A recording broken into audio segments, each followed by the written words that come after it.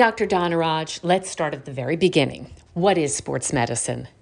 Sports medicine specifically is a sect of medicine. It's a specialty of medicine dealing with the injuries, ailments, and recoveries of athletic injuries. It can be done through different routes. Obviously, orthopedic surgeons can do a general residency in orthopedic surgery, then do a fellowship in orthopedic sports medicine. That's kind of the typical route. A focused 1 year fellowship studying athletes, their athletic ailments, their rehab, their prevention, which is important, and then specifically the surgical techniques to help these ailments in the operating room, which are mostly minimally invasive arthroscopic techniques that are aimed to get the athlete back on the field as soon as possible. The other option is primary care, and they go through their primary care residency, and then they can specialize in sports ailments as well, but from the non-operative side.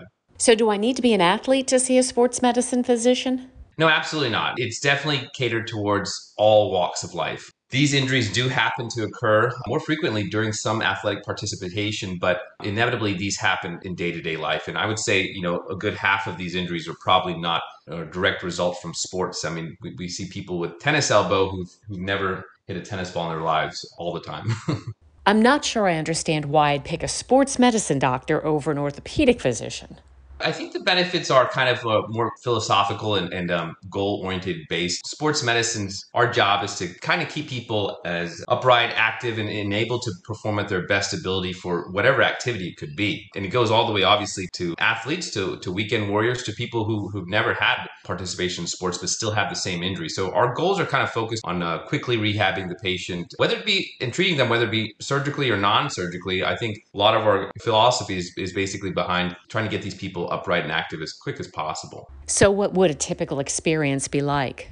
I think it's a whole kind of patient focused approach. We really look at the patient's goals, the patient's expectations, and their background. So a lot of these injuries are not necessarily treated operatively, and we really focus on trying to get patients through their injury through the most minimally invasive approach, whether it be surgical or non-surgical. So even starting out prior to any procedure that may be done, I always attempt to try to get these patients rehabilitated. Whether it be an ankle sprain or a meniscus tear, there's always options to try to get patients back without surgery. So we do tend to employ those techniques first. And then obviously when it comes down to having to have surgery, the rehab in the post-operative period is just as important as the surgery itself sometimes. So those modalities are definitely employed in terms of rehab and sports-specific exercise. Those kind of things are really focused on in the post-operative period as well. Now, when you hear sports medicine, you do think professional athletes. Are there any age limits or requirements? No, absolutely not. I mean, personally, I did my fellowship at University of Pennsylvania with conjunction with Children's Hospital of Philadelphia. So, my background is in athletic injuries from the weekend warrior adults to kids who are playing just little league, etc. I have a 7-year-old and a 5-year-old who are playing recreational soccer now, and we see the gambit of all injuries even at that young age. So there's no age requirement or limit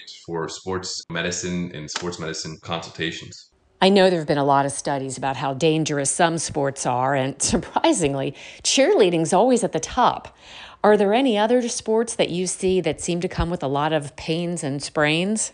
It's really interesting to see the gambit of sports injuries because there's so many sports out there. And as you put, cheerleading has been shown to have one of the highest rates of catastrophic injuries. So we talk about neck, head, those type of injuries in cheerleading just because of the nature of throwing the individual in the air and catching them or not catching them. So we do see the highest number of catastrophic injuries. Other ligamentous injuries such as ACL, which are very common, we obviously see in soccer, which are pivoting and high impact kind of pivoting sports, skiing as well, high incidence of ACL ruptures.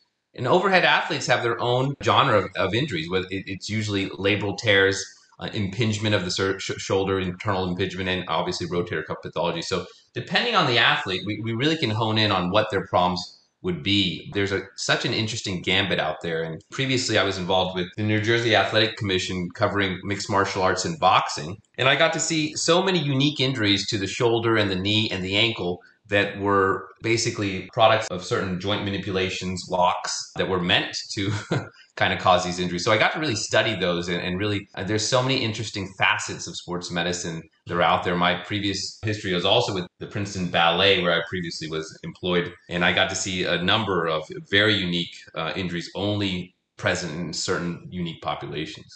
Finally, let's talk a little bit about what St. Mary has to offer.